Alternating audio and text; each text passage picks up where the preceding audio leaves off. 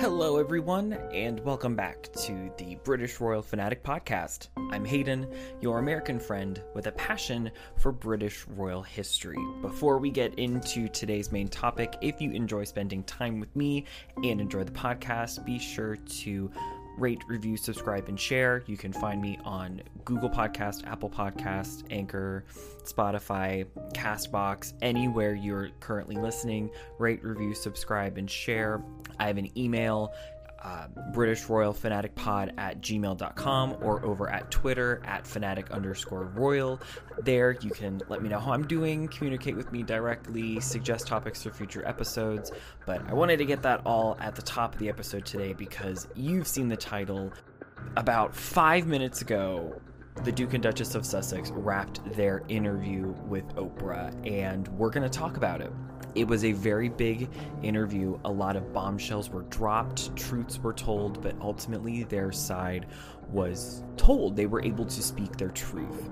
Before we get into that, this exact same day, a few hours before, the Queen and other members of the royal family posted on social media about Commonwealth Day, but the big takeaway is that the Queen had a speech mere hours before this interview was dropped. What did that speech entail? What was it mainly about? Well, today is Commonwealth Day, and that's what the speech was about. The Commonwealth supporting the workers that are at the front line for COVID relief, talking about how countries were coming to each other's aid. But there were two things that at least stuck out in her speech was this call of unity, spiritual unity, and there was another discussion about service and duty. And while it wasn't directly said to Meghan and Harry, people kind of felt like, oh, is there a message here? Are you trying to say something? But ultimately, it was what you would expect of a typical speech on Commonwealth Day. Also,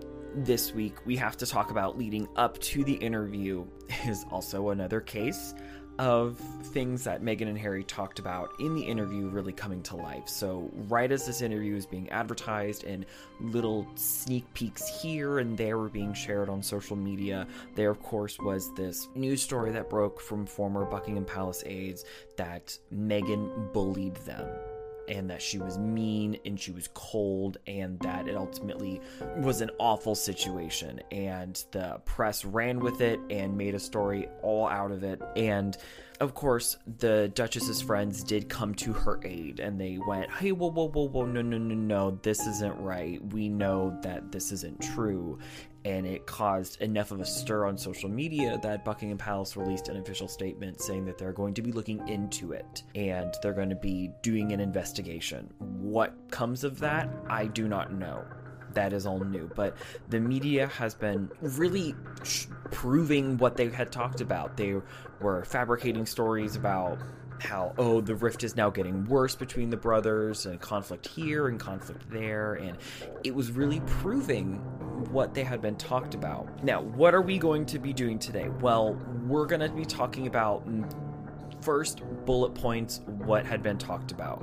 What were takeaways, questions Oprah asked, what the Duchess said, what Harry said, what they said together as a couple, objectively presenting, here is what was said. Here's their side of the story in something that's a little bit more digestible, instead of a full 2-hour interview summarizing it into however long this podcast is. And then at the very end, we will have just a short discussion about takeaways, thoughts, all that. So the interview starts and they are being COVID safe. There's no touching, they're feet apart, all the crew's COVID safe. Cool, great, awesome. But the way that the interview is structured is Meghan is alone for the first hour, and then Harry comes in for the second hour. And one of the beautiful things that happened is Meghan and Harry announced at the top of the second hour of the interview that they are expecting a baby girl, and the baby girl is due sometime in the summer. So congratulations to them and their baby girl. They made the announcement that, nope, this is it. We have a boy, we have a girl. This is all that we want. This is our little family. The interview starts and Oprah talks about the wedding and marrying into and that whole experience. What was it like meeting the Queen? all of that, and for the most part, it seems as if it's very, very positive. She said at her wedding was sort of an out-of-body experience, that she was aware of what it was, but she was aware of what it was and the significance, but she then revealed the truth that they actually got married 3 days before in a private ceremony with the two of them and the Archbishop of Canterbury. They were already married when they had their official public wedding, because they wanted to have a moment for themselves, and they knew that the wedding they were having was actually more for the people of the country, not really them. It was for the monarchy and for the people. But she then reveals that she really didn't research much of the royal family. She was very naive entering into this relationship and into the royal world. She didn't know what was expected of her. She really didn't do her research. She didn't know everything. And ultimately, she later reveals further in the interview that she had to learn protocol by herself and learn this by herself, and she was really on her own. Then she made the note that some people get etiquette training and sort of like a mini boot camp, as it were, but she was not given that. She did all of this on her own, and Harry helped her. And she does make a point that, we as Americans, I say we because she is an American, I am an American, that we have no idea what it's like. And it's true. Not only do we not have this system in our country, but we are presented this romanticized version, and that the reality is different from the perception. We are only presented this perception, and we judge off of this perception, but the reality is quite different. And I find that very true. And we're seeing that again. She then makes a point that the royals are significantly different than celebrities. We are presented over here in media that they're sort of on the same page, but they're not. The royals are very different, and the institution is very different. One thing that happens in the entire interview is both Meghan and Harry, they don't really drop any names if it's anything negative. They just use the umbrella term, the firm, the institution. If it's anything positive, they will drop names. But if it's anything negative at all, they don't name drop, period. Which I can understand. They're trying to protect themselves, but also still protect the firm. So I can understand that. One thing that I do appreciate about Oprah is she does ask some of the weird questions about the media. So she does ask, what's all this story about your relationship with the Duchess of Cambridge? Did you make her cry? And ultimately she reveals that no, the media got it wrong.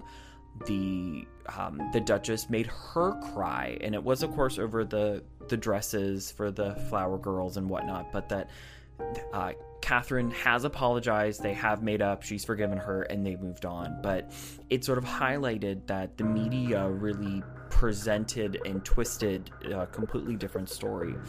Now, with all these little bits aside, we're now starting to get into sort of the meat of the interview that is a running theme, is that Meghan and Harry weren't being protected. They weren't being supported, they weren't being understood, and they weren't being protected. That was a big thing that they kept harping on. They didn't feel protected by the firm, and because they weren't protected, the media was able to run free with them, and they would look at Meghan and they're like, hey, you need to lay low, and she made a point of, I left the house twice in 4 months.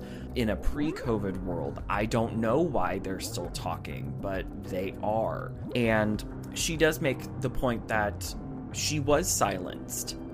She was told, don't say anything to the media. If you do say anything, say no comment. And she made a point that she went into everything very naive, believing that she would be protected, but she ultimately wasn't.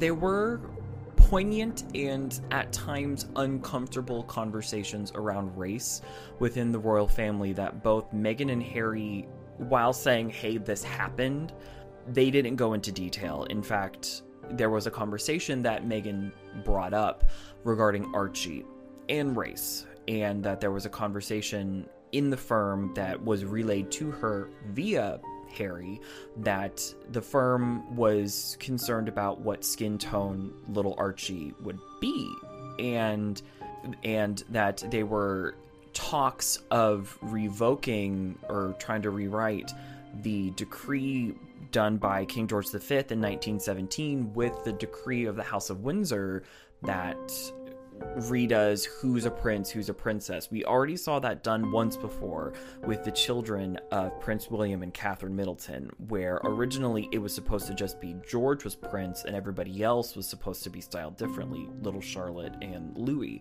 but they're styled prince and princess. An exception was made for them.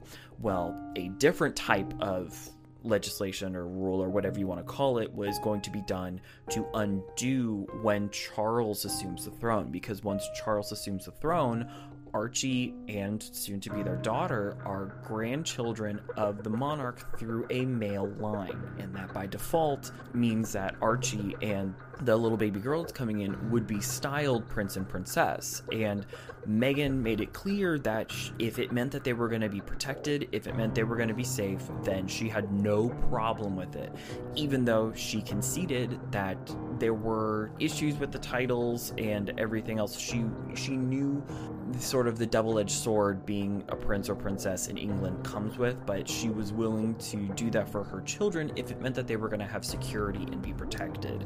And it was ultimately the firm that made the decision that no, Meghan, you're not going to be protected and your children aren't going to be protected. And of course that really upset them. There were a lot of discussions about race in this interview, which I find to be very poignant. They talked about how the media was very racist, how members of parliament were speaking out against the racism towards Meghan, but ultimately the firm didn't really seem to do anything what they had talked about.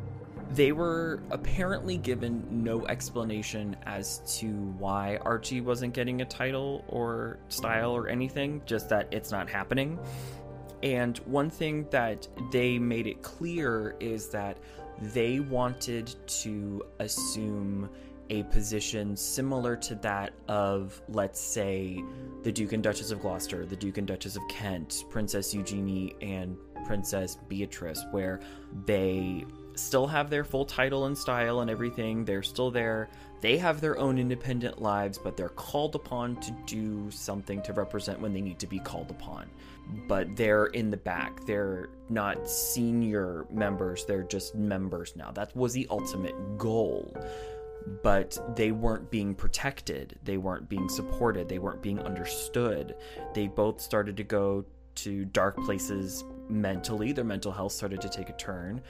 Meghan revealed a very big bombshell that she was suicidal at one point, and there was an engagement at Royal Albert Hall where you can see, now that she pointed out, how hard they're holding each other's hands, because earlier that day she had told Harry about that. There was this sense of breaking point, at least with Meghan, and then Harry also felt that same breaking point because they didn't feel understood. They didn't feel supported. They didn't feel like they were getting what they needed. And that was the ultimate breaking point for them to decide to, okay, we need to find our own solution because we aren't getting what we need here. That was the ultimate decision. We aren't getting what we need. We aren't being protected. The media is going crazy. We've asked the palace to do stuff. They're not doing anything. They clearly have an agenda to not want to protect us, and now we need to do something for ourselves. And they did that. They started to forge their own way, first by trying to be these sort of secondary royals, step back. They had talked about going to somewhere in the Commonwealth. They had tossed around Canada, New Zealand, somewhere in Africa, but ultimately that was no. They got the kibosh on that.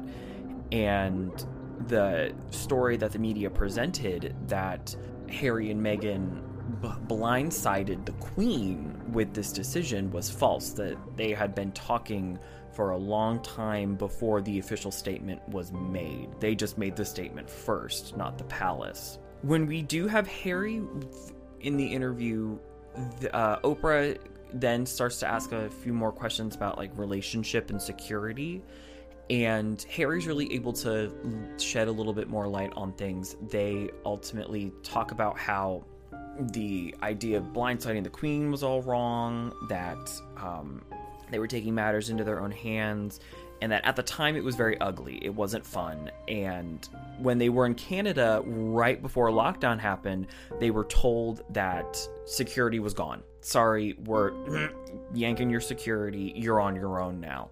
And they had also been cut off. So they had no security and they had no other funds from the royal family or the Crown Estate.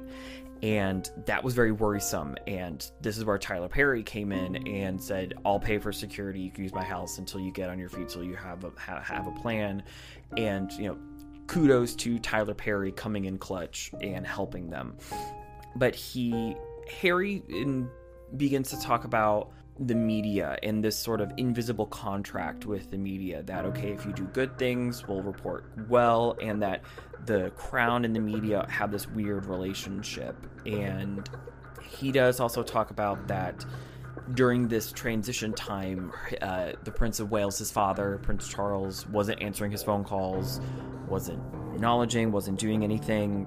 And he was really unaware of racism and bias until Meghan came in, and they start talking about this idea of being trapped in the system, that Prince Charles and Prince William are trapped in the system. They're trapped in this privilege. They're trapped in this bubble of control and going here, going there. And he gave an example about how it doesn't matter what you're feeling. You have to be on.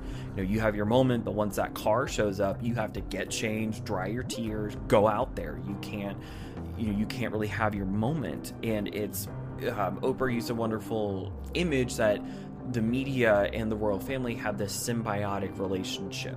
And they ultimately cite that things started to go wrong, really wrong, alarmingly wrong, when they got back from Australia.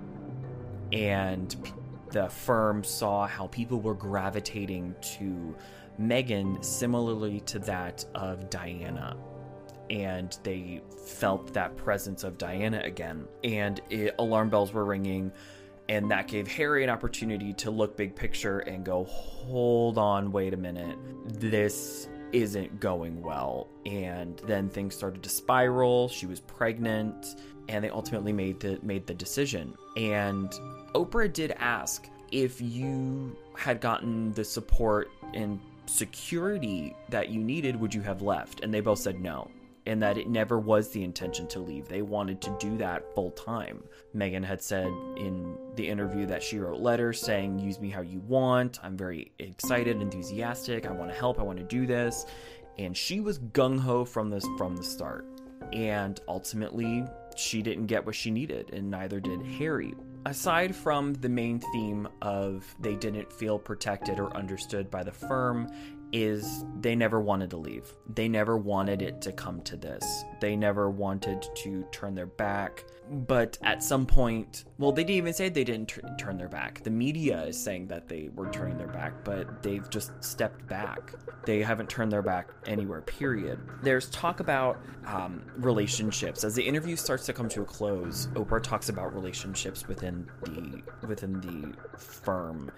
And Harry makes it clear that the Queen calls moderately frequently. He said he's talked to his grandmother more now that they've left than when he was there. So the Queen is being very active, and it seems that she's understanding. They video called a few times, and she's making an effort. That's the big point to drive home, is the Queen is at least making an effort.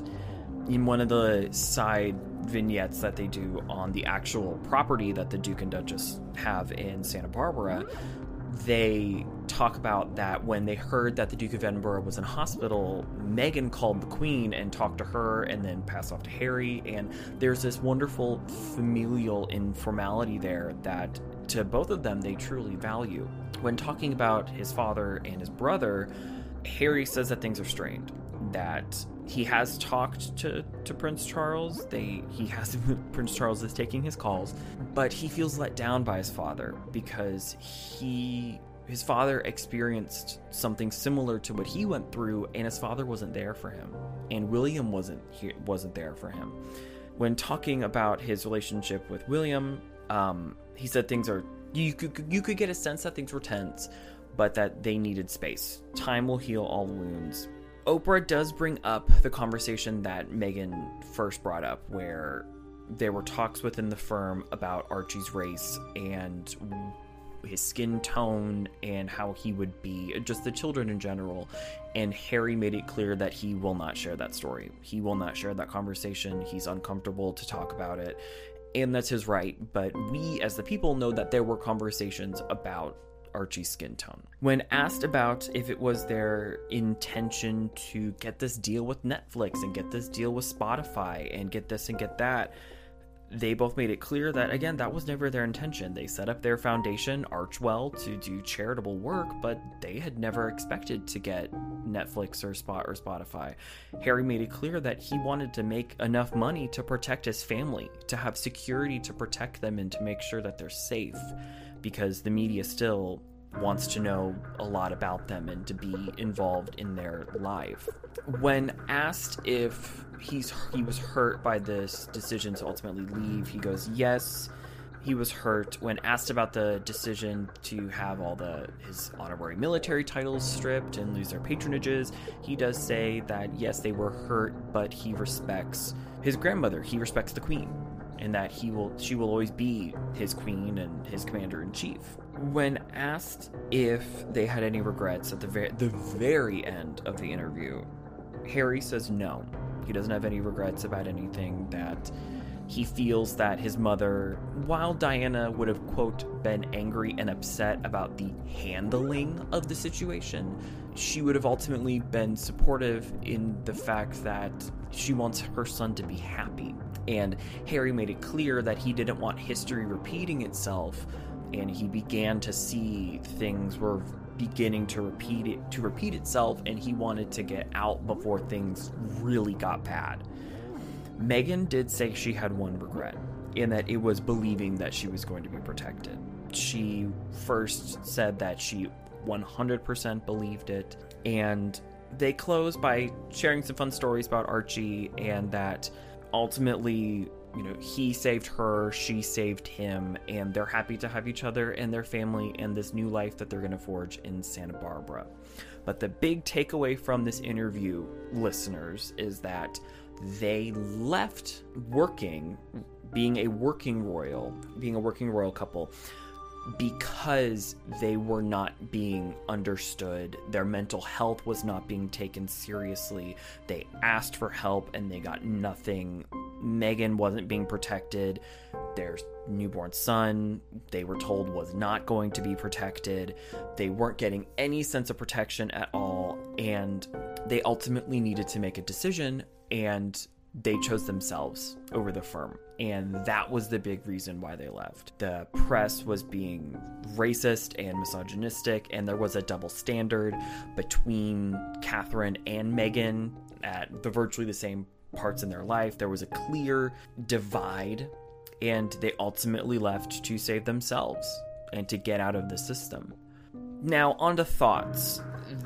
As someone who has struggled with mental health, I completely understand Meghan's point of view, where she talked about the hardest part is asking for help, being vulnerable to ask for help, and in some cases, not getting what you need.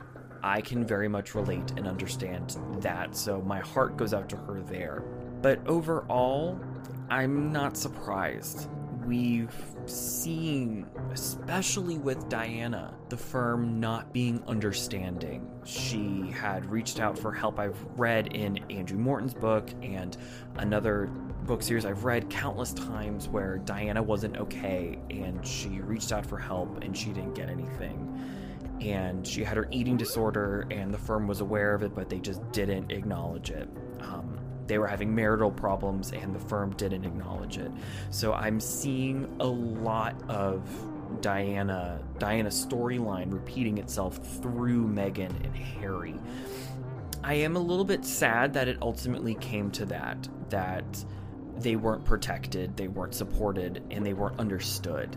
And it ultimately led to them leaving.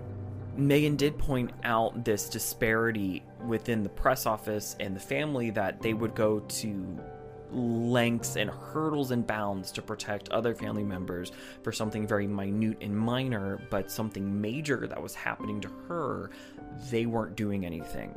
which points out a conspiracy that I had heard that while I'm not the big conspiracy theorist, it makes the most sense in this situation that the royal family is using Meghan and Harry as a distraction and a diversion tactic to keep attention away from Prince Andrew and the sexual allegations and his connections with Jeffrey Epstein. And I felt that Meghan hinted at that. She didn't outright say it. She didn't hint at it. No, she did. She did hint at it. A part of me wanted to have the outright drama of, say their name, who said this, who said that, but I ultimately respect their decision to not say anybody because, yes, they're not working anymore, but they're still a part of that family. And I doubt we will ever know who said what, who brought this up, who said this, who said that. They just said members of the family, members of the firm. They kept it very ambiguous and open. They seem to be happy now. They seem to be in a really good place, which ultimately that's all we can care about. That's all we can ask for, is that they're happy and they're in a good place. They had said a few times, especially Harry, that in this whole process, he felt Diana with him. He felt his mother's presence with them in this decision. And ultimately, he said that she wants him to be happy. And it seems like they are. They have a cute little home, they have a whole little farmstead and chickens, and they rescued animals, and things seem to be going great for them. But in what was told in the interview, I'm not really surprised. One of the major critiques about the firm is that it's still archaic, that it still has this, yes, things have improved and modernized with thanks to the impact Diana had, and now with Catherine and William being really hands-on and how she runs things, and then things really started to change when Meghan came in, but ultimately the running of it hasn't changed. This deal with it in silence, we don't want to hear about it, we're all suffering, we're all miserable, I don't want to hear about how miserable you are, it still rings true. And it makes me sad and a little bit just kind of like why that this system is still going on. Overall, it was a very truth-telling interview, but it also kind of shows a little bit of character within the royal family, that even through thick and thin and drama and chaos, the Queen still finds time to call and check in with Harry and Meghan, and to see Archie, and to at least be a part, whatever that part may be, and that Charles and William are being very distant. Granted, we don't know the full story there. That's just their story. That's their side that's being presented to us. And they had every right to tell their story. Of course, people will be critical and have a lot to say. This is just me reflecting upon everything. But this interview, I'd wish it had never come to that. I'd wish that the system was different, but now we're learning that the system isn't. I do stand by that. I feel like Meghan should have done a little bit more research into the family. She had said that upon first meeting and first impressions and the first couple times around the family, it was a positive not having done a lot of research because she didn't know anything, and so the sense of pressure was off. But I still think, in my opinion, research would have behooved her and maybe prepared her a little bit better. She even made a comment in the very beginning that her mother didn't even know that Diana had her famous 1995 interview with Panorama. That was something that was unaware of. So that's just my opinion. I have a feeling if more research was done, then the situation could have maybe been a little different. But that's just my opinion. But there you have it, everybody. The big bombshell interview with the Duke and Duchess of Sussex. The big takeaways, why they left. They didn't feel supported. They didn't feel understood. They didn't feel protected. Security wasn't being taken seriously with them. And they ultimately left because they were being vulnerable. They were being thrown to the wolves in some respect. And Meghan was vastly underprepared, but she really went with it and learned on the fly and seemed to have assimilated into the family quite well. But ultimately, it was this lack of security and keeping them safe and protected in the media that led to this decision to leave. And things are still tense. There were some racist conversations that happened that we will never truly know. And ultimately, it'll be interesting to see what the next few days will hold. Oprah did say that, at the time that this comes out, Monday morning on CBS Morning Show, that she will be talking more. There were things that they couldn't reveal, and it seemed like they were fun anecdotal stories, and that the real meat of the conversation was in the interview that we saw. If other clips come out and more stories come out, of course, I will be reporting on that here, but there you are. There you have it. Quick turnaround right after the interview. If you made it this far, thank you for coming by. Let me know what you thought of the interview, either on social media, interact, subscribe, share, rate, review, all of those things. Have a great rest of your day, everybody. And of course, I will see you in the next one.